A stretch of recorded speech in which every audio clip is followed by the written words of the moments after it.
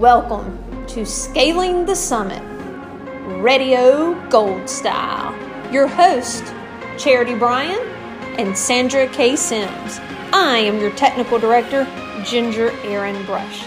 Let's get started. Welcome to another exciting episode of Scaling the Summit. We are Radio Gold. I'm Charity Bryan and my co-host is Sandra Sims. Buddy, how is it going in Birmingham today? It is beautiful. It's beautiful. Yes, ma'am. It is. We're getting in that good part of spring. You know, a little bit of sun, a little bit of shine coming on in my office, and it's good. It's good life. Good life. Should we be on the golf course right now? We should be somewhere other than on the phone. Yes. Or in the office. Right. Yes. Right. I completely agree. You know where I'd like to be right now, buddy? Where? I would like to be in Texas. Woo! Because then we would be in person with our guest that we're so excited to have today, our dear friend and special guest, Diana Everett from Texas. Welcome to Radio Gold, Diana. How are you? Thanks, Charity and Sandra. I'm doing great. Thanks so much for having me on your Radio Gold. Well, hey, you are really, we are thanking you for being on Radio Gold. So it's great to see you and spend some time together today. And we're just excited to learn more about your career and everything you've done, which, buddy, it's quite an extensive list. So I'm going to go ahead and just talk.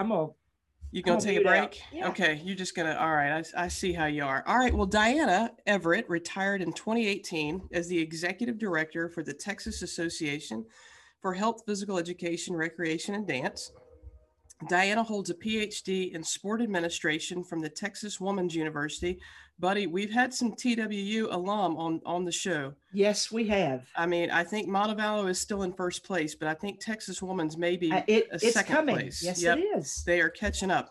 Her master's degree was in physical education from Baylor University, and her bachelor's, also in physical education, was from UT Arlington. Diana taught physical education, health, and biology, and coached basketball, tennis, and track, and volleyball at Midlothian High School, Travis Middle School, San Marcos High School, Clear Creek High School, and Clear Brook High School, all in Texas. Diana began her association management career in 1995 as the executive director for the National Association for Girls and Women in Sport, Buddy, another organization near and dear to our heart that we know as NAGWS, which at the time was allied with the American Alliance for Health, Physical Education, Recreation, and Dance, AFERD. Diana resigned in 1999 to return to Texas. And I think, Buddy, there may be a little story about how people don't like to leave Texas, or if they do, they go back. So we'll hear more about that as well. Diana has presented at the local, state, regional, and national conference level. She also has several publications and awards, and some of her most treasured recognitions are the Kitty McGee Most Promising Professional Award from the Texas Woman's University, the Meritorious Service Award from USA Volleyball, the Midlothian ISD Athletics Hall of Honor, and the Texas AFERD Honor Award and Distinguished Service Award. Some of Diana's favorite activities when she's not busy working or being retired are kayaking, golf, sailing, traveling, and reading. Hey, buddy, we don't usually do this, but I have a really cool quote I want to share from one of Diana's colleagues. You mind if I do that? I would love for you to. All right. So this was from a recommendation letter for one of the awards that Diana received. And this individual said, "I could write for hours about the accolades Diana has received and the many presentations she has made at the state, regional, and national levels as a professional, not to mention the devotion to years of teaching and impacting hundreds of students. But instead, I want to talk about Diana the person. Diana exudes the characteristics of being a caring leader. Diana never missed what was important, how to interact with people. She always valued others' opinions and wasn't afraid to step outside the box and learn more. Diana has a heart of gold and is one of the kindest human beings I have ever met. The way she treats others and values them with such respect speaks volumes about the person and professional that she is today." Buddy, that's a quote from one of our friends and colleagues. And I would echo every word. I completely agree, Diana. So well done. You know, that's an amazing list. I just want to go. I'm didn't know all the things, and this is what we're learning, Diana, is that people that we have known forever. You know, we don't usually go back and read people's CVs when we're talking to people and we see people at conferences and we're in meetings with them. But what the great gift of this podcast has been for me is that I've been able to see some things that people have done throughout their career, and I am totally blown away. We know you as a person, but here we see all these accolades. I'd love to kind of let's start back at the very beginning when you first got your bachelor's and master's in physical education. Kind of give me some, or give the listeners something with what you maybe gathered at UT, Arlington, and Baylor that helped just create and actually lay the groundwork for your wonderful career.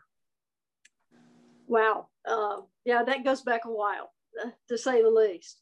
The experience at UTA was amazing. It was, in fact, I was in the second graduating class for physical education majors. So there's a little good and a little bad to that. The good was, you kind of laid some groundwork, our majors club, that sort of thing.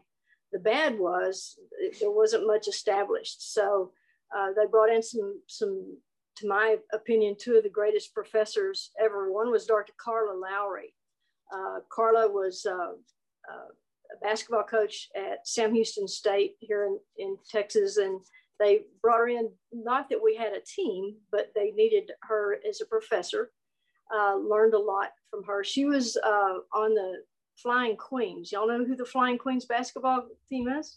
Yes, they have the coolest exhibition in Knoxville at the Women's Basketball Hall of Fame. It's absolutely incredible. It was it Charles Hutcherson and the Flying Queens or something like that? Yeah, very cool. It was at Wayland Baptist College at the time. And this is back in the 50s. They didn't have, of course, any competition in NCAA. AIAW hadn't started yet. So they played internationally with about 5 or 6 other teams. And one of the other big competitors was the National Business College out of, I think it was either Memphis or is Tennessee, somewhere in there. So anyway, it was really cool. She played on that team as undergraduate, was on the USA national team, won a gold medal at the Pan American Games. She just was a very amazing person. And the other professor they brought in was Jody Conrad. So yeah, from your expression. Stop the show. This is like, stop the show. Jody Conrad was at UT Arlington teaching when you were there? Yep. Okay. Buddy, scrap all the questions. We're going to talk about this the whole rest of the show. She is an amazing. She taught me a lot. Both of these women did. I didn't have a class with Jody, but I got to know her because I worked in the PE office. So I was errand girl for these women as well. And then I graduated I worked with her for a year, and then I graduated. And so just kept up with her through all of her accolades, the things, there's so many things, but one of the major things I remember about Jody, when she went to UT in Austin as their head basketball coach to start the program under Donna Lopiano, one of the first things she did as she's setting up all of this system, I think she visited every single city, community, club, group, whoever. She talked to women's knitting circles. She talked to church groups. She talked to anybody that she could get to listen about how great women's basketball was going to be at UT. So she filled the stands before they really even started playing, because everybody wanted to come see this team she was talking about. And that was persisted throughout her tenure there, and was always a lot, and still has a lot of support from women, and they drag their husbands to the games. But that was one of the ways that she filled that gym early on. She was and is an amazing coach and professional and individual. So got my start with two of the greatest, in my opinion, that were around. Baylor, I had taught for 3 years before I went back to school for my master's, which was really a good thing, because as a graduate student, we received scholarships and had to work for them. So one of my duties was to teach tennis classes. At Baylor is a very old gym, and the professor that was in charge of the graduate students for the tennis program took us all around. I think there were probably 5 or 6 of us teaching tennis. And he said, okay, this is what the first thing that you do is get your class together, and you're going to go over here. And he took all of us to the back door of the gym. And he said, here's where the tennis equipment's stored. And he had this humongous wooden box on wheels. And inside the box, very organized, tennis rackets were all slotted, and tennis balls were there, all that kind of good stuff. So the biggest problem was there was the step down into this storeroom was at least 6 inches. And you've got this box that weighs God knows how much. So he's like, okay, Everett, get over here and take this box out to the tennis court. And I said, yes, sir. And I turned around and I looked at the 2 biggest guys standing beside me and said, so-and-so and so-and-so, get over there and get that box out to the tennis court. And he cracked up. He said, that is exactly what you do. He said, there's no way, you're going to be able to pull it out there or to do anything else. So you get some guys, ever how many it takes, and everybody helps get the box to the tennis court. Had I not been teaching in public schools for a while, I wouldn't have known to do that. I would have been too shy to do that. So that experience is definitely helpful. Mentors there were so many. Dutch Schroeder was that instructor that was in charge of tennis and others. Dr. Evelyn Kappas was our club sponsor. She had been there forever and was just an amazing woman. And then Dr. Ted Powers was the chair of the department. He taught me that there's always 2 sides to the story. So he was very good about when things were brought to him. He always brought in the people involved and said, okay, tell me what you know. I've always remembered that. That's been very, very helpful. At TWU, oh my God, there were so many mentors. And it's interesting you talked about how many people you've talked to from Texas Women's, because it's a small university. I mean, when I was there was maybe, 5,000 students on campus, if that many. But all through my career, I would run into women in leadership, and they got at least 1, if not more than 1 degree from Texas Women's University. So this says a lot about what that university puts out and produces and helps all of us to learn. Dr. Betty Myers was a professor. I took every one of her classes because I had a concentration in sport administration, and she taught group dynamics and all kinds of coursework that really you needed to learn those skills for leadership. And she was an amazing woman, and not so much internationally or nationally known as she was in Texas, but still, I was very fortunate to be able to have her classes and have her mentorship.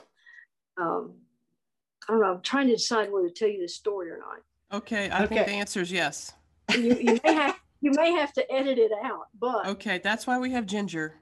All right, exactly. My first year at NAGWS, I wasn't finishing graduate school until the summer, but the CEO at the time wanted me to go ahead and at least come on board and get to know the people involved. And the AFERD convention was in April.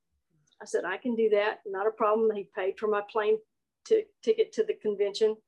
And so, of course, the first thing I did was to sit in on NAGWS Board of Directors meetings, to sit in on the AFERD Board of Directors meeting.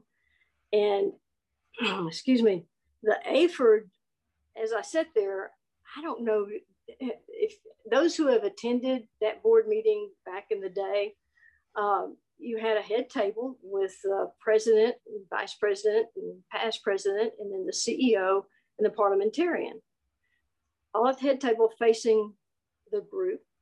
The first row of tables facing the head tables were all the current associations that were aligned, NAWS, NASP, Recreation, all of the others were there with their presidents. Behind them were their president-elects and past presidents maybe. And then the back row were the executive directors of those associations. And the rules unwritten were back row didn't get to talk. You don't say a thing to anybody anytime.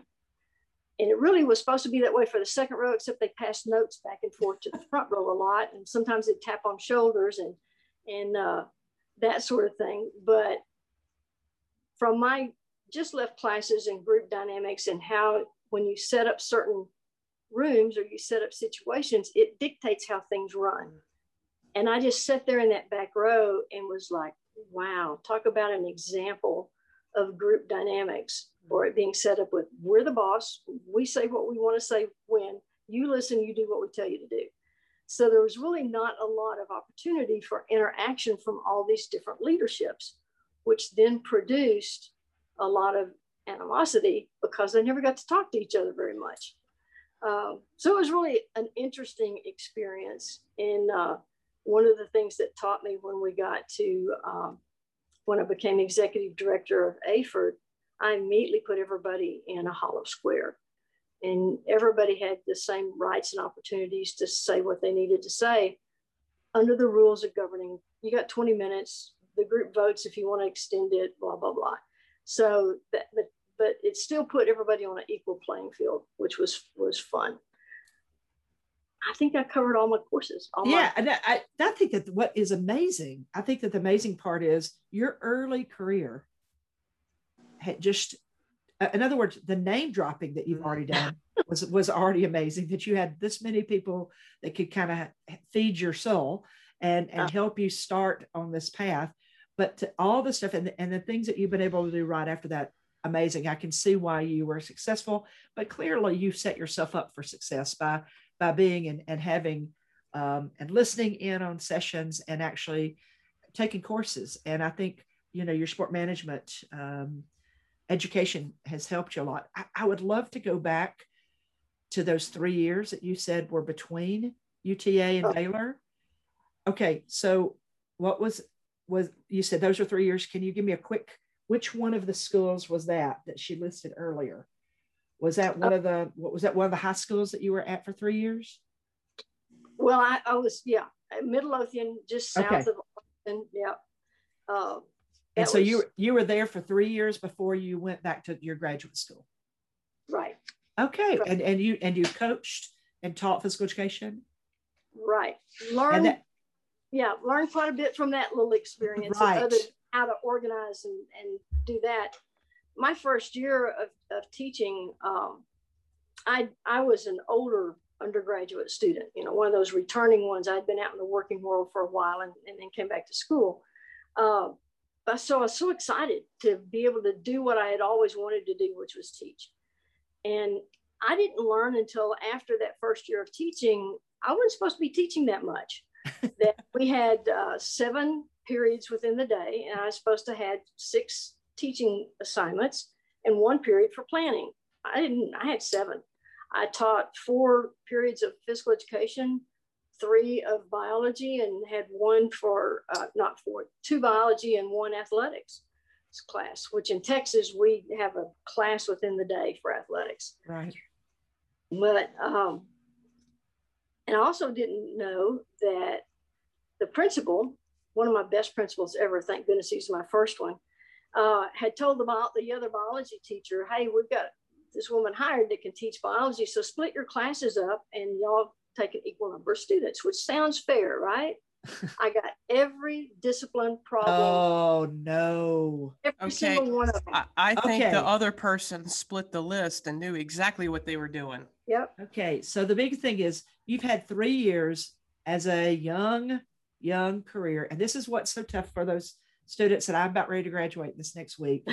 Here they go out and then this cruelty is dropped on them of that. Here, you're the young one. You're going to give you all you've got because you've got the energy to take it.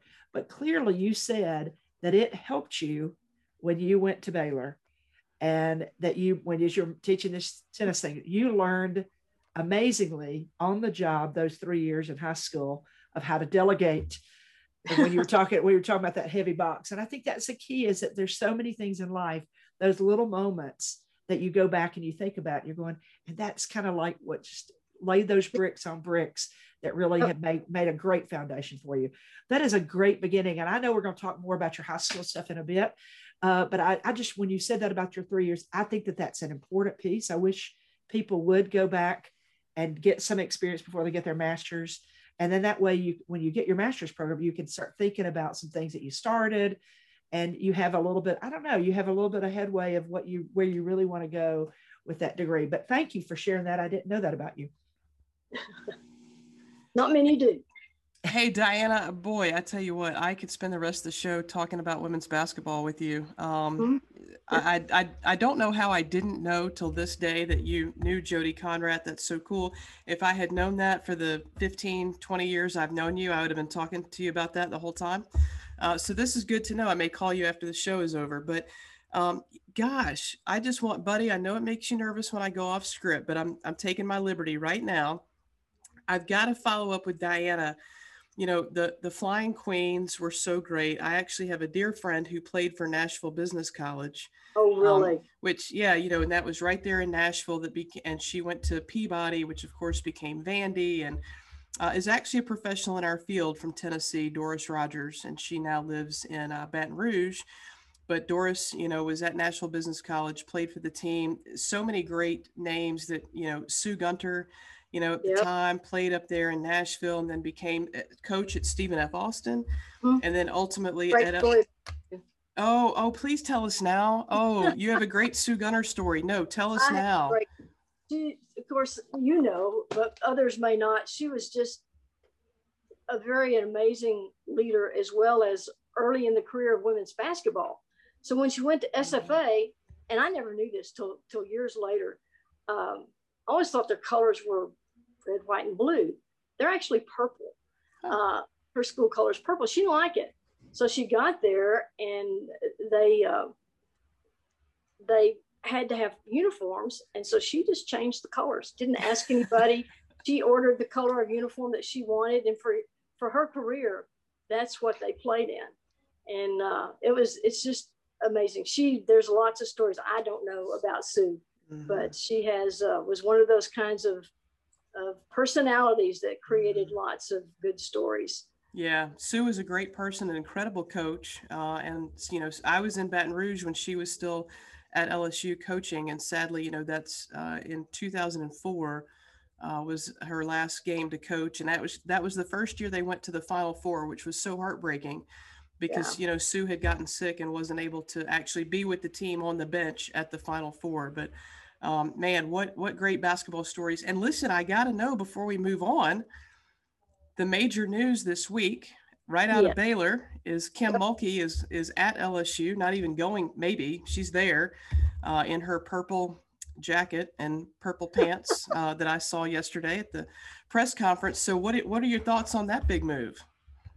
Oh, I was kind of surprised, although, because she has such a legacy at Baylor.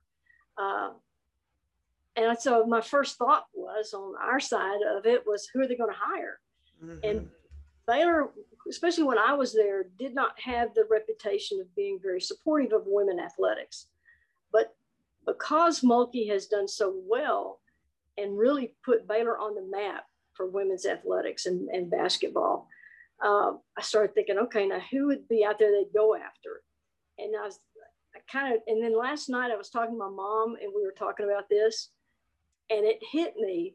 The current president of Baylor University is a women's basketball athlete. She played for her college. She's going to want to hire somebody really good to keep that legacy going. So that's going to be a fun thing to see how that comes about and who they end up getting to take that position. But I remember watching Mulkey when she played undergraduate at Louisiana Tech. At Tech, it was amazing, and coaches the same way.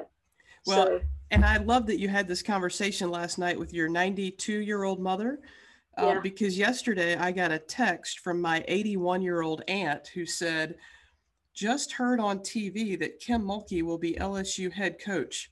Do we like her? And I was so proud of my aunt, A, for watching the sports part of the news, but B, you know, okay, it's great that this person got the job, but it doesn't matter if we don't like her. So that was a lot of fun. And I'm so glad this is the perfect segue, Diana, because I know we've had lots of conversations over the years. Obviously, we weren't talking about women's basketball, but we had talked a lot about your family and the importance of family. I know your brother and his family live on your 200-acre family ranch that's located about 300 yards from your mom's house. Your mom turned 92 years young in March. We are huge fans on the show of moms, by the way. Oh, good. Huge fans of moms. You're celebrating your 20th wedding anniversary this summer. Tell us how family has influenced you, not only growing up and in terms of helping you to become the person and professional that you are. I mean, what would you say is their influence on you? Oh, I mean, it's just the absolute foundation of everything I do.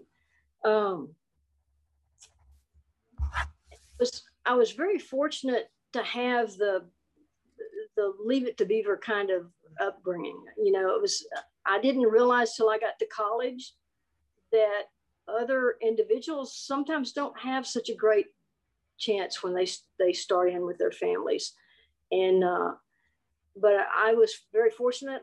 Grew up in a small town, 3,000 people. I think we had 50 in my graduating class.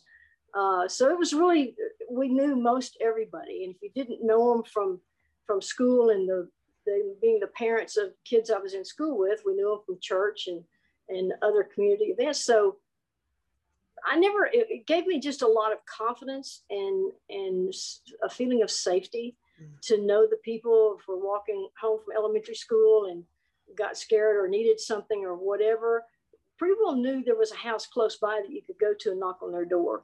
And even if you didn't know them, you knew that they'd probably treat you right. So that was really helpful, growing up in that kind of environment with a really strong, supportive parents and other family members. And so that definitely helped a lot. And I think it also provided the basis for how I always wanted to treat my staff. They felt like family. We were together every day, all day. And then the challenging parts, you know, you always learn a lot when challenging situations are the conventions. You know, you got to put those things on and get them to run. And our goal was always to have that convention so that everybody who attended never knew of any problems that were existing, which there always were fires to put out. So that was I think a really good place that got me to the point that you treat people like family, they'll be treated right. But that's because I had a good family growing up. My brother and his wife, we moved to that small town of Bridgeport, Texas. It's northwest of Fort Worth. When I was in third grade, just finishing third grade, my dad worked in the oil field industry in a refinery. And so that his job took him there, and that's where we went. And had lived in East Texas, which had a lot of pine trees, kind of like the western side of Louisiana. I don't know. And it was such a change for me as a third grader, because a lot of families were moving in and they just overwhelmed the school.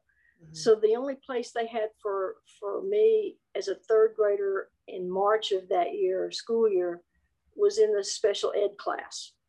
So I got placed in special, and my mom didn't know the difference. She just said, you know, principal said, this is your new teacher and blah, blah, blah. And I didn't really understand where I was either, except that all these kids were so much farther behind me and trying to do their work. And my teacher cried every day.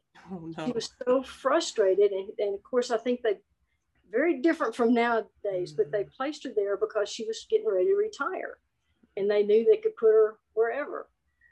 So it was kind of another growing experience, so to speak. My mom's probably always been and still is the greatest influence in my life. She's just amazing and teaching me that truth always rules out, that you need to be honest and work hard. We always had chores as kids growing up. I always got mad because my little brother, he's 3 years younger than me, seemed to get the easier hand of things. I mean, his duty was to clean the bathrooms, and his idea of doing that was to take the hand towel and wipe out the sink and dust off the counter, and he was done and going outside playing. Compassion, caring for others was huge. And she taught that more through demonstrating rather than explaining. I remember one Thanksgiving, I don't know, probably 9 or 10 or 11, somewhere in there. We'd run to the grocery store with Mom to get something last minute. And we came out, and there was this older woman sitting on a bench there by the parking lot. And Mom says, she didn't know her. She said, "Are you okay? Can we help you? Something, you need a ride home?" And she said, "Oh, I was just sitting here thinking about it being Thanksgiving." And Mom said, "Yeah, you have family and people come in?" "No, I don't have any." It turned out the woman didn't have anybody for Thanksgiving. Mom takes her home with us. So that was not unusual for her to do that sort of thing. So it was, she's just been a great inspiration. I think, don't you think, okay, I'm sorry. I was going to say, I think that had a huge impact on your leadership position. I do. I think it had an amazing, you seem like all those qualities just transferred, and that doesn't always happen. I don't know that sometimes we don't want we don't want all those good qualities to come over, but it looks like your mom, which, you know, she's got to be proud of you and what all you've been able to do. I don't think she is. Maybe, of course, if I had done nothing other than teach school, she still would have been proud. So that's Correct. One of those situations. Well, we're talking about anniversary this summer. It's a big one, you know, one of those, and I don't know where the years went. It just feels like yesterday. So it's amazing. But I met my wife at Texas Women's University. We were both working on our PhDs. She came in the year that I was graduating. So I met her and other students, you know, that were in our classes and stuff. But and then I took the job at NAGWS and left the state for several years. So it was about 4 years later that after I graduated that we reconnected at one of the tapered conventions.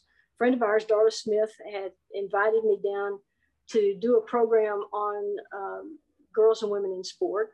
And so did that, and I think something else, but she and Rosie were good friends. And so Rosie was also presenting. So I got to hang out with them a little bit, you know, that TW connection.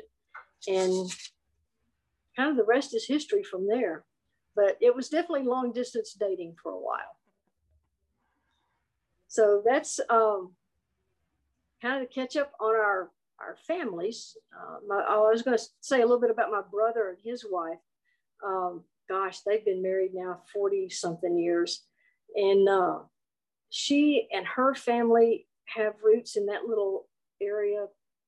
I think 3 generations. She may be 3rd or 4th generation that has settled there. And then my brother, they started dating in 7th grade and are now got married. She played basketball for Texas Women's University and coached for several years, but they didn't get married till she was probably a junior or senior in college. And but that's still incredible that she could have put up with him for that long. It still does. You know, I think that's what's amazing is family and just so much, you know, you talk about your education makes a difference, the family. And of course we've talked, my mom, you know, I wish all my friends who their mother's still alive. I am so jealous of that because honestly, that is such, what a gift to be able to continue on and having that supporter. That's a diehard supporter your entire life. I mean, that's amazing. Buddy. Yeah. I knew you were going to come in. Can I just remind you real quick? Yeah. That my mother loves you more than me. Well, so, and I'm thankful that I have mothers I'm just saying, that have adopted me along the way since my mom, my sweet mom, is gone to heaven. But I do love Charity's mom is like my second mother, and I appreciate her so much that she loves me.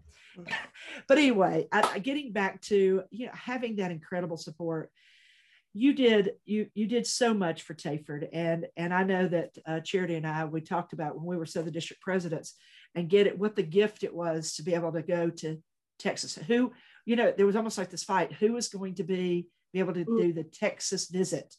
Because that conference, I'm going to be honest with you, it was the big one. It's the one that everybody goes, you got to go to Texas. And I remember it well. And truthfully, so to actually be executive director over Tayford, I mean, it's almost like its own country because it's so big.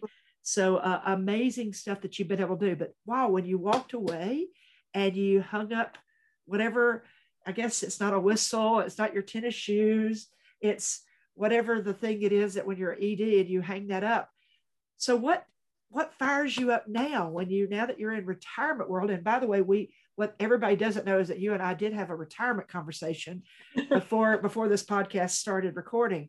I am getting more and more interested about retirement issues and the thought about it. So kind of give us an idea of what's it like being retired and what fires you up every day now?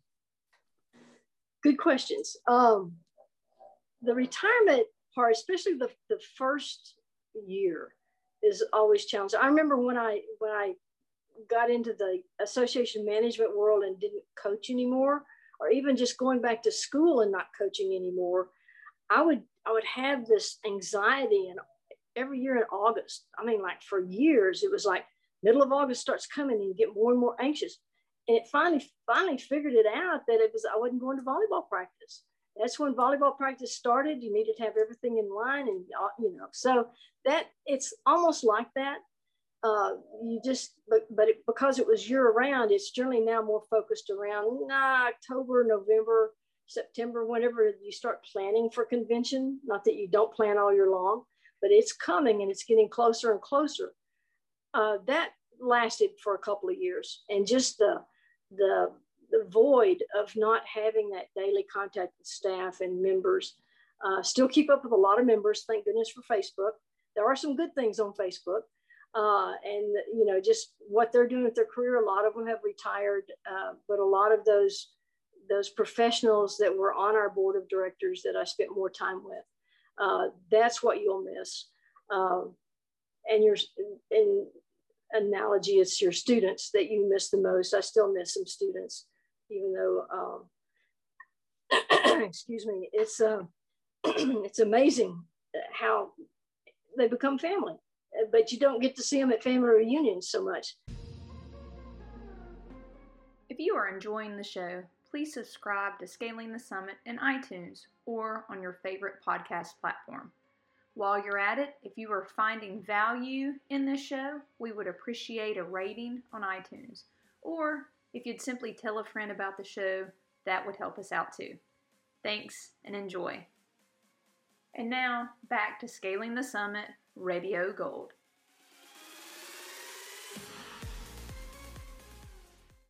But conventions, that's what the family reunions that we all know and appreciate so much.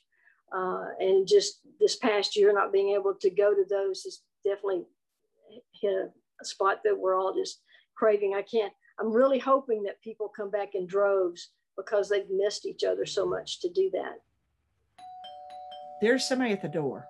What? So wait, at our door? At our door. So we have a front door guest? We have a front or back door that I don't know. Oh, we shouldn't let strangers in. We should not let strangers in, but for some reason, this is a good time. This doesn't look like a stranger. This is not a stranger. It's Maria. It's Maria Melchianda from Massachusetts. Welcome. Thank you coming into our little. I guess this is our living room. Our living room area. Yeah, yes. Yes. Welcome to our living room. I always love the Southern living room. The Southern living room. That's us. Thank you for inviting me. And Diane, it's so great to see you. Oh, it's awesome to see you, Maria. It's been way too long. It has. How's retirement treating you? Well, we were just talking about retirement a little bit. I think if I hadn't had a house to remodel, I probably would have gone crazy that first year. But you just kind of go from organizing one thing to organizing another that you have very little control over. But yeah, it's doing great. One of the things, we were just talking about COVID and conventions. missing seeing all your friends and buddies and that sort of thing. We were lucky to find a house on a lake. And so we remodeled that house and spent the second year kind of following up on the things that you wish you had done right. And then this third year, it has the COVID hit. But I told Rosie, I said, you know, if there's a good thing about COVID, we're in a good place to be imprisoned. We've got kayaks and fishing. We've learned to magnet fishing. And have y'all done any magnet fishing? No, but I need to hear this because I live on a lake and I love to fish. Talk to me. Talk to me. Her nephew and his family came to visit, and her nephew brought this magnet that was about this big around and tied to a rope. And so he, off our dock, would throw it out in the water and drag it in, and here's a railroad spike. Take it off, throw it out in the water and drag it in. It's been amazing. We've been kayaking. We have pretty close to a bridge. And so we kayak down to the bridge and throw it in. First thing we caught was the water line that went underneath. Like they never got the magnet off that. Oh. But Rosie caught half of a bicycle, front wheel and handlebars, but we don't know where the second half is. So we're still looking for that one. But it's fun. We got into it. Of course, he introduced us to, you can just look up magnet fishing on Amazon, and you get these magnets of different in densities, I guess, or density. And I think hers is about 40 pounds. If you get it any more than that, you can't pull it up. Okay, yourself. I was going to say, kayaking is a small boat, and I'm a big woman, and I'm thinking about throwing off this thing and bringing up a bike, and I'm thinking I might be in the water. Well, this is a serious.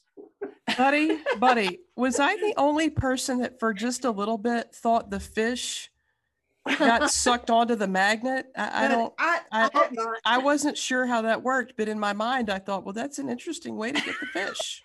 They're talking about pollution in the water. Right, now. Absolutely. You got to get it out. Well, hey Maria, I know you and Diana were executive directors at the same time, members of SAM and all that good stuff. Do you have a fun Diana story you could share with us that's acceptable for the airwaves? Yeah. Go ahead, Diana. I'm sweating already, Maria. I know. Well, I just remember us talking probably almost every week, or if not every other week. And just, talk about our families. And the memory I have most of Diana is how much she cares about her family and her friends. From Rosie to her dad, to her mom, to everyone. And I think that we've had some great discussions about that, about family, how much we care about them and how much they brought to our lives. And then, of course, we talked about how great our SAM group was with all of our wonderful friends and how blessed we were to hang out with such a great crew. So I can't even tell you how wonderful it's been to be friends with Diana all these years. I think we got closer too once I got into the leadership part of it, and I was blessed to talk with you all those times because you were treasurer at the time and did a good job keeping us all in line, let me tell you. But it's been great, and more memories to come after all this is over. Absolutely. That's what we can't wait. We can't wait to get back together. It's just going to be awesome to see people in person and hug them, Yep. Amen. Because I'm a hugger. You're a what? A hugger. A hugger. A hugger. A hugger. I am a hugger. On that one. Hey, Maria, what's that favorite hotel where you like to stay? The Marriott. The Marriott. Yes. Marriott. Sometimes we get there by car. Charity. Buddy. Charity. Maria knows I love her. Charity. Yeah. Love to hear her talk. I do. And she loves hearing us talk because I'm sure. You don't think that we have an accent. No, we don't. No, she is so sweet to us. I'm sorry, Maria. You came into our front door or our back door to come and join us, not to be brutalized by my friend. So thank you for joining us today. And I know that this is what a gift. And I hope that maybe you and Diana can actually have another chit chat sometimes. We will. And certainly the hugs. Yes. Amen. Great to see you, Maria. Thank you, guys. Thanks, Diana. Thanks for coming. Thank you, my Southern friends. Take care. Great to see you. Bye. Well, buddy, that was fun. We had a little visitor. Fun. You know, Diana, we've had a chance on a couple of our podcasts. We started open our front door and our back door, and there's no telling who comes in. So, you know, those are gifts that are not always scripted. So I never know when I have an admit button going ding dong, it's somebody's there. So we have to be there. Surprise. All right, Diana, we're going to get back on track. And I do have a question for you about your time at NAGWS. You know, that was such a wonderful organization. It did absolutely, in my opinion, the best work perhaps, you know, at the Alliance during those years. And it was just so important. The mission of NAGWS was so important. Sandra and I were both on the GWS board. We've had Sean Latta on the show before, which of course, it was great to talk to her. So, you know, I know you mentioned a little earlier about the board meetings and the maybe the culture around how those were set up. You know, I'm curious about what was it like to have that job, because part of me just says it had to be the coolest job in the world. But I know you missed Texas a lot. So how'd that all kind of come together? Well, I had well, she was actually the dean of our college there at Texas Women's University. Her name was Dr. Ann Euler. She had been executive director of AIAW. Didn't know that at the time, but when I started looking for jobs as I was getting closer and closer to graduation, NAGWS was advertising for an executive director. Well, I had always planned on being an athletic director here in Texas, on a major high school system or something. When I started looking at those jobs before I went back to school, every single one of them looking for an athletic director for their school district required head football coaching experience. Wow. And I sat there and thought, how in the world am I going to find that? And so I kept whirling that around in my head. And finally, I just called Donna Lopiano and said, I need some advice. And told her the situation. He says, well, you know, you're never going to get that. And if you can't get the experience, you need to get the education. And so really that was the motivating point for me to go back to get my PhD. And I really think she knew at the time that if I were to go ahead and complete that degree, I would have other opportunities than just doing an athletic directorship, which I did. And that's what got me into NAGWS. So as I was looking at the jobs and that came up, I didn't even know what an executive director did. Had no idea. Wasn't in my wheelhouse. So I went and I was interning with Dr. Euler at the time, and I was talking to her about this, and so her wheel started turning because she knew so many people, especially through AIW. So then comes in all of these leading women that were part of NAGWS and helped create that environment. And so she started talking to me about what it meant to be an executive director and what you needed to do and those sorts of things. And I think her influence, as well as Dr. Carolyn Mitchell from SFA. Carolyn was a board member and past president of NAGWS. And I think those two kind of helped influence the search committee a little bit, because Lord knows that just on my interview, I wouldn't have gotten a job. But it was coming into it, it was good that I was clueless, because I didn't know, had never been an executive director. So it takes that, just like you do in coaching. You know, every year I always joined the volleyball the Volleyball Officials Association. And I was part of that group as they wanted to change rules or wanted to create new rules. And it helped me learn and, of course, know those officials that were going to show up at my gym twice a week. But it's what I did with NAGWS. I pulled out the rule book, the bylaws, and read up on that. I talked to the CEO a lot about, you know, what this meant and what that meant. The gentleman that hired me didn't stay, I don't think, even a year after I was hired, but was very helpful. And then Mike Davis came on board, and he was an early riser, as am I. And so I was generally at work by 6:30 of the morning, and he would come in and grab his coffee, and I'd get my Diet Pepsi, and we'd just sit down and visit for a while. That was very helpful. It's like Sandra said, it's helpful to know people as people rather than just your boss, because then you get a chance to know where they're coming from whenever they have statements and rules and whatever. So that was one good thing. I was clueless. I had to learn, and I was so grateful to have learned at AFERD after I got into all of this association management and seeing how other organizations are organized and run their groups. We have a really, really good foundation.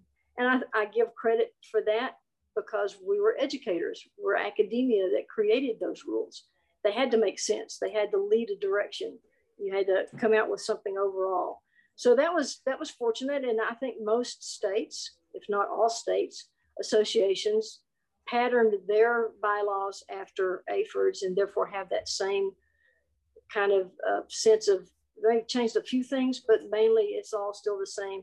All run by volunteer board of directors that change pretty regularly. And so that taught me that if you're going to have an organization run by a board of directors that changes all the time, the rules had better be pretty stable, that each group sees and values those rules so that the organization doesn't change with people's whims here, there, and yonder. And that's proven to be true many, many times with several different associations. The other saving grace for me was Patty Rodriguez. Patty, her husband worked in government in DC, and they lived there outside Reston. And she had looked for a place to volunteer and was there helping out in the NAGW office whenever I came on board. She was very organized, very good at what she did and how to get things done, taught me a lot. She was the one responsible for getting Robin Roberts to our GWS luncheon. Robin was at ESPN at that time.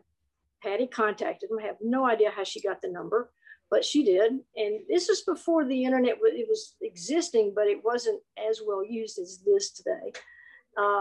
Tracked Robin down, actually talked to her scheduling secretary, whatever that title was, said, we need her here for this luncheon on this date. And Robin got back to us right away and said, I would love to do this, but I have to tell you, I never know when ESPN is going to tell me I need to be on air for this or go somewhere. She said, so I just need to let you know that I would love to come. I'd love to be there as long as it's possible. So that presented another problem. Okay, what if that happens last minute? Then what are we going to do?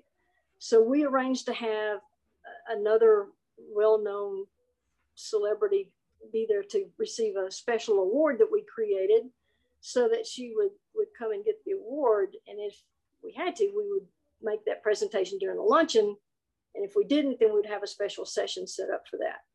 So that was the way that we worked that. And thank goodness Robin was able to come.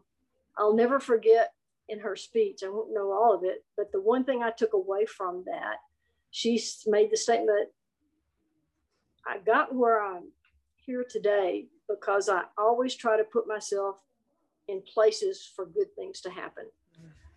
So that I've used that many times for myself and others. You have to plan, you have to know your direction, you have to know where you're going. You need to make sure that the decisions you make will put you in that place for good things to happen. They just don't come along and happen. And I think a lot of our youngsters don't believe that. It's a great point. That's a great point. Yeah. One of the, we all love NAGWS so much, but the history is incredible. And I just, as I studied for my interviews, learned a lot. And it's just always been amazing to me how much those women did in putting together that organization, the rule books that we used for sports, for girls sports forever. And then the women within that organization were the ones who created the AIAW, Association for Intercollegiate Athletics for Women, that a lot of our predecessors played under those rules. In fact, I can remember. Buddy, you did. I did. Yeah. I did. And I think it was interesting because I just read an article about all the different things that came out with with the issues that they saw was the inequities. And someone was saying, we need to go back to the old, and I said, they laid a foundation, the AI, and it was really a cool article. It's talked about NAJWS and AIAW. They knew how to run and make it student centered. Anyway, it was great. And I was just trying to pull it up on my phone. I went, I should have done that. That would be, it was kind of cool. If you find that article again, send it to us. I promise. It was one of those things that I was just kind of going through and clipping, but it caught my attention. I went, oh my gosh. And then I got caught doing something right after that, and it was gone. And I went, what a neat thing. But I think I was an athlete that I was an AIAW player where the gift that they had and the organization that they did for my freshman, sophomore, and junior year. It was my senior year when the NCAA and AIA took over. And I think that was, their business model, which is what the article is really talking about, how it's kind of faltered. Even though women, there's no doubt, listen, I will go ahead and say it. I've said it before. There's no doubt the women are present on TV and different things. There's a lot of money involved that I know that would have been very hard for that founding group. But I will say, I think that there's still some real issues out there. But I love this because it's a great segue into my question. It kind of takes us back because I still have some of those GWS books. I'm trying to look up here on my in my library and go, those GWS rule books were awesome. So when we were high school, and I said I really want to go back to that high school because, as you know, my passion is and always will be middle school, high school, physical education. And when you were talking about that coaching deficit that you lose in life, there's no doubt when I came to UAB and knowing that this was not, I was coming for a teaching position, not a coaching position. I will not tell, those first few years of hearing the balls bounce, it hurt my heart. And I was thinking I had to stay away. I had to totally stay away from it, honestly, to get out of that anxiety. But I think the point is, I'm interested in that, how you felt prepared. You had great opportunities in all these high schools that you taught in. So you coached volleyball. Let's see, I'm going to go back to it. Volleyball, basketball, tennis, track, and track. And that was very close to me because I did everything. I didn't do track. Now I think track might've been outside of whatever I could do. Buddy, no, we're not cut out runners for track. Okay, thank you. But I was thinking more of the field experiences. I could handle those positions, like shot put and all those. We can throw heavy things, but we can't run fast. Okay, that's correct.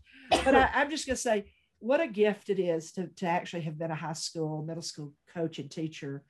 Do you have anything? I don't want to spend an enormous amount of time, but I just want to give you a chance to. Is there anything of that experience that you want to share with our listeners during those days?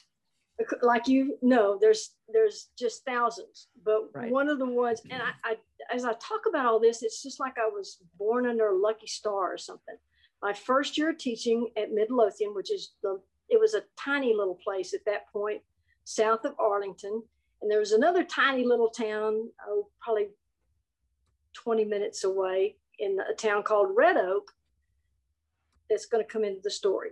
So I'm out there, my experience is basketball. The only two sports we had in my high school growing up was basketball and tennis for girls. And so I taught myself volleyball and went to thousands of clinics to be able to teach the students. But track just never, I'm not fast, nor can I pick up heavy things. So that just wasn't in my bailiwick at all. But they needed, we needed a girls track coach. So we did that. End of the year, springtime thing. So we're out on the track in this little town, and we have a high jump pit with foam rubber, I think, and stuff for the athletes to fall into. And I look up and there's this tall, as a volleyball coach, basketball coach, you always recognize those tall girls. A tall girl coming across the field with another one with her. And so they walk over to me, and this tall woman says, I My name is Louise Ritter, and I'm from Red Oak. And I just wanted to introduce myself and ask if we could use your track in the afternoons. And I said, okay. So what's your, so she says, well, I'm a high jumper, and I've been in enough meets that I can't compete in UIL. She was competing not professionally, she wasn't getting paid, but she was competing at the national level. And I don't know what the rule was in our state at the time about she couldn't compete. So she was helping coach her friend, but they didn't have a pit in Red Oak. So I said, okay, I can, yeah, you're welcome to come use ours, but I need you to coach my players as well. That was a great move. That was a great move. I think Diana has learned the art of delegation. Like, really early. It's fabulous. Wait. Yeah. You need to hear this. Yeah. This is right out of college. That doesn't just happen. Yeah. How do you have that kind of brain? I don't know. Go ahead. I'm sorry. I think my dad gets credited with that. Okay. He's the ultimate horse trader.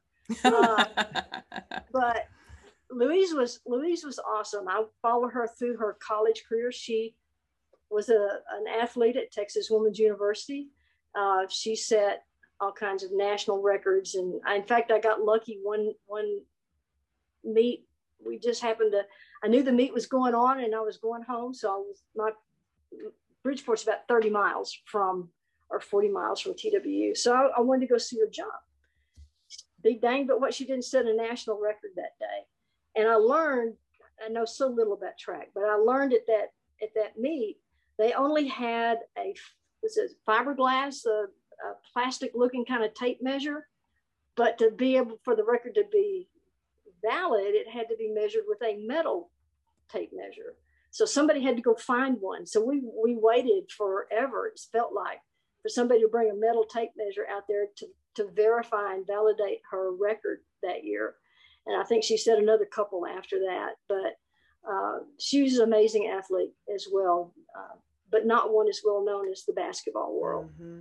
Well, you know what kills me though, is that your initial career, you had some amazing people that just dropped in. You just said it's Lucky Stars. You just, I mean, you just had great people that just happened to walk to your track and go, can I? And I'm thinking, I don't know. I mean, I had some great people, but none of them were world record holders or great NCAA basketball coach. I mean, you did rack up. Wow. Okay. Well, I'm gonna go ahead and ask one more question here. We're gonna move on to this next one because this is important.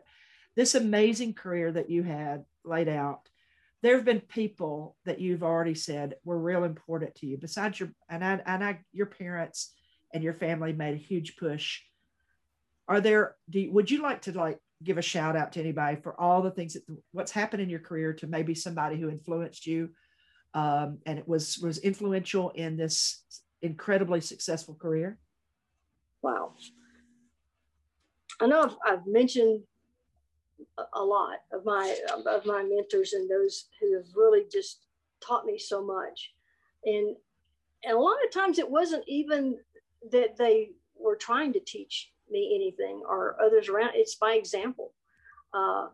It's that there's just so valuable in all of that. I'm going to end up leaving out somebody important, I know, but for the most part, I just know there's someone that I haven't thought of. Hey, it's okay. If you can totally skip it. And I think the biggest thing is there's, it's hard. And I get really kind of, people go, Sandra, you cannot ask me to name one person when I've had so many people. And sometimes we've talked about, maybe we should just scratch this question because a lot of people go, I'm going to leave somebody out. We're just going to go and do a blanket thing. A lot of people helped you along the way. I think the stars align for somebody who sets themselves up correctly. I'm going to be honest with you. I'm not a big thing about luck. Honestly, I believe you kind of help things line up. And I think you've done that, but there's no doubt you've had some amazing people that you've already said on the show that have been great. So I don't want you to feel pressured to, I don't want it to be a late where you leave anybody out. There's not anybody. There's lots of people that made you who you are, but we got to come all the way back to your mom and dad. I'm sure that that's a big piece. Yep. It is a big piece. All right. All right, Diana. So this is rapid fire, fun questions. Are you ready? Oh boy, yeah. You bet. Okay. First one. What was high school Diana like? I know y'all aren't going to believe this, but I'm not totally a wallflower, but close. I wasn't a partier. We were in a dry county, but I know a lot of my high school friends, they had the parties and the drinking and the carrying on, but I just never participated. And so I wasn't really in that crowd. I learned, I don't remember where, but of course, my dad never met a stranger. So he would talk to anybody and everybody. And my mom was pretty much the same way. And so that environment just left me to be friendly with everybody. And we always walking up the hall, hi, whoever, and different stuff. And I don't remember a lot of cliques, but I'm sure they were there. I just didn't participate. If they were not in a certain clique, it didn't matter to me. I didn't care. That served me well through the years because I had a coach at a rival school that was extremely successful, but not very friendly.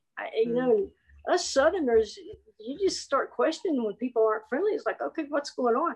So I made it my goal in life to get this woman to at least say hi back to me when I said hello to her at different places. It took me 2 years. 2 years of just going out of my way, every place I saw her, to go up and say hello. And it took her 2 years till she finally said hello back. But after that, it was pretty friendly. It was just so funny to me that it took that long. She's not from the South. I'm sorry. Yeah. All right. You're going to be stranded on a desert island with 3 people. Who are they? Who would you pick? Oh my gosh. Oh no, I'm the person that always does the number things. I always make it hard. I'm sorry. We had this question at a party not too very long ago. So I'm not going to get in trouble here. The first one I would pick would be my wife, Rosina McCabe. Make sure that is covered. I would love to have my mom. Nice. Always bouncing things off her. And I think Jody would be fun to have around. Ooh. Okay, that's a serious disagree. island. That's going to be a good island. I mean, I knew it was hard for you to pick between me and Sandra, so probably going with Jody was definitely better. Yeah. I really didn't want to hurt either one of you. Yeah, thank you so much. I appreciate that. All right, Diana, tell us about your perfect weekend. Oh, geez, I have a lot of those, seems like. We just bought an RV, took it out for the first time this past weekend. You wouldn't think there would be a whole lot to learn about that stuff, but there's a whole lot to learn about that one. So I'm a tent girl. Are you really? Yeah, I have a young boy that is a scout, so we have to do. Oh, we're scouting. I'm a Hyatt girl. Hyatt, Westin, Marriott, whatever. Yeah. Yep. With the concierge level. Yes. Oh, absolutely, buddy. Come on, man. You kidding me? I have a little bit of both. I do love the nice hotels, but I also like being out. And so we went to a state park here close by. It's about 15 miles away, which was smart because we ran to town several times. Mm-hmm. But there were a ton of tents. There were really a lot of tents out there and a lot of kids. So that was really the fun part. Don't get around kids much anymore, but that was fun. I love those kids in the learning situations. Anywhere you can do an early morning walk and enjoy all the animals and different critters around. Do like having somebody to cook and clean up. I don't like to do either one of those things. Kayak and golfing involved, or magnet fishing again would be fun. And then some time for reading, time to just kind of chill out. Oh, that sounds like a good one. All right, I'm going to ask a question: beach or mountains? Beach or the mountains? Beach. Absolutely, that was a good beach. One. Mountains are too damn cold. Okay. All right, Diana, favorite musician or band? Oh boy. I do more reading than listening to music, but Okay. I do have Barbara Streisand has always been a favorite.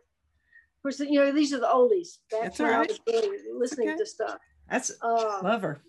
yeah. Aretha Franklin, Mm, Cher.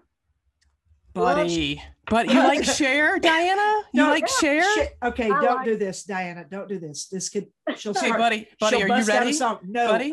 I'm gonna Okay. hit pause. Oh no. If I could turn back time. Okay, that's it. I mean, that Don't- was okay, really that was pretty it. No, good. No, Who was that? please.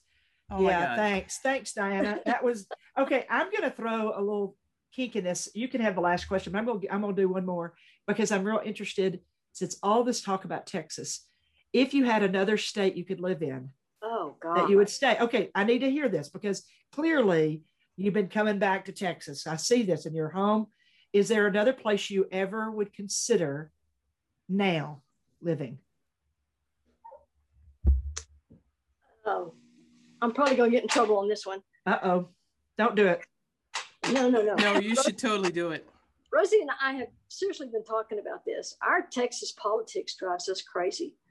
And so the more volatile that got the last few years, we really started looking seriously at where else would you go? And it's not so much the other state, it's families here.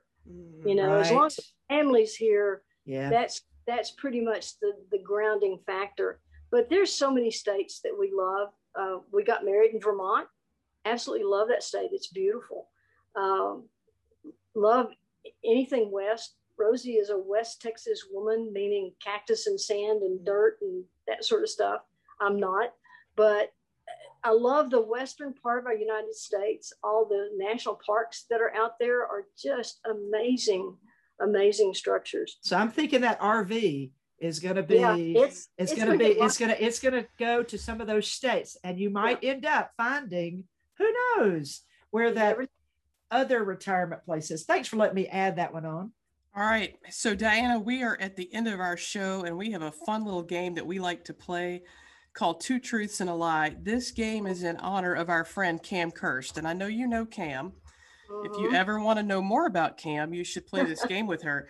So you're going to tell us 3 statements about you. 2 of them will be true. 1 of them will be a lie. And buddy, you and I are going to work this out together. All right. You ready? Okay. Buddy, ready. you ready? Yes, Okay. I'm ready. Diana, I'm ready. you ready? Yep. Okay. Hit us. All right. I once owned a drive-through beer barn business. I have trained and ridden a horse in dressage competition. I directed a multi-million-dollar business. Okay, wait a minute. Okay, buddy. So Texas, I think number 3, Tayford is a country of its own, Mm-hmm. and I think That's true. That's totally true. I think we could say, don't you think? I think Yeah. 3 is Yes. a truth. Yeah, we're taking it off the table. Okay. So this horse, okay, look, she's in Texas. I know. I want to say that's Okay. true too. Okay, that But had- I really want to say that she had a drive-through beer barn because that just Okay. sounds so cool. but she said she owned it. Yeah. Will you repeat number 1? I need you to repeat number 1. Okay. I owned a drive-through beer barn business. Okay, maybe she just worked there. Maybe she didn't own it. Yeah, she said that she owned it. I know. That's why I'm saying it's a technicality. Maybe what- she just like worked there. You know. Okay, I can see the horse thing. Couldn't you? Yes. Yeah. I think it's number 1. I think number 1 is the lie. Okay, buddy. I'm gonna go with number 2 just Just to because- offset your number 1. So you could try to win. I'm covering the spread. And what if number 3 that we're for sure No, is a that truth? is right. Number 3 Oh, is okay. true. All right, Diana, you got to help us out. What's the answer? The lie is number 2. You owned a beer barn? I owned a beer barn. Oh, how cool! Tell us everything. Well, it started out, lived in San Marcos, which is south of Austin. Got to a point in teaching that I was like, okay, there's got to be some way I can make more money. So I went to, I had one of my athletes, my volleyball players at the time, her dad owned, he was president of a bank. So I made an appointment with him and I went and sat down and I said, okay, this is kind of where I am and I need some financial advice. And he said, just come back from a trip to California doing something. And he said, I want to tell you about this great new business that I saw in California. And it was a drive-through beer barn. You just drive through, pick up whatever drinks you want to do. And so I thought, okay, well, I'm not a drinker. I don't know that much about the drinking business, but like, where do you even order these things from?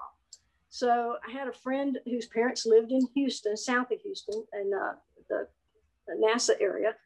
And so I called them and they said, yeah, sure, come on, you can live with us and whatnot. And I knew that there was a big beer barn type thing in their area. And I went and applied for a job there and said, so I could learn where you ordered the equipment from, how it ran, all that sort of stuff. So I worked there for about probably a year or so. And the business had sold fairly recently. I don't know how many years this guy, I think he'd only been there a couple, to a gentleman from Taiwan that had immigrated to the States. Very smart man, very nice, but really was focused on making money and doing that. And so I went to him after I'd worked for him for about a year and said, you know, I really need to give you to my resignation. I'm going to return to San Marcos and blah, blah, blah. And I want to set up one of these, a smaller one, a much smaller one. He said, oh, no, you're not leaving. And I said, no, I really need to do this. And he said, I'll make you a partner. And I'm like, okay, let's talk about this. They made a lot of money at that beer barn. It was on the way to the beach out of Houston. So anyway, I put a very small amount of money into it and I became a full partner and did that for about 3.5, 4 years. You know what got to me though? I'll never forget this family. Late in the afternoon, this family came driving through, man and his wife, 2 little boys in the back seat. Car was just a wreck. And they would order a 6-pack of whatever the cheapest beer we had at that time. I think it was Pabst Blue Ribbon, and leave. And about an hour and a half or so later, they would come back through. And the little boys, I don't think had dinner because they were kept asking about potato chips or if they could have this or that. And so I think the first time through, they each got a small bag of chips. Then they would come back through again and order 2 tall boys because that's all the money they had left. And then they would leave. And the next day they would come through. And I just couldn't stand it. I could not do it. Finally, I got to where I'd make somebody else wait on them because I just couldn't see that happen again and again. And I thought, I need to be teaching these kids not selling their parents beer. So that's what I did. I went back and back into teaching again. Well, buddy, I would have never guessed that one. We're always blown away. We I'm are. To be honest with you, this has been great. What a gift that we've had a chance just to spend a little bit of time with you and catch back up. Thank you so much. You're so very welcome. I've got more stories next time I see you. Oh, I cannot wait. Version number 2, Diana 2.0. Well, Diana, thank you so much for your time today. We've had a blast talking to you, and this brings us to the close of another Scaling the Summit. And just a reminder to our listeners that while, we're not having the 2021 Health and Physical Literacy Summit, we will be back in person where we can all hug in Birmingham, February 13 through 15, 2022. Can't wait to see everybody there. And until next week, we hope you have a great one.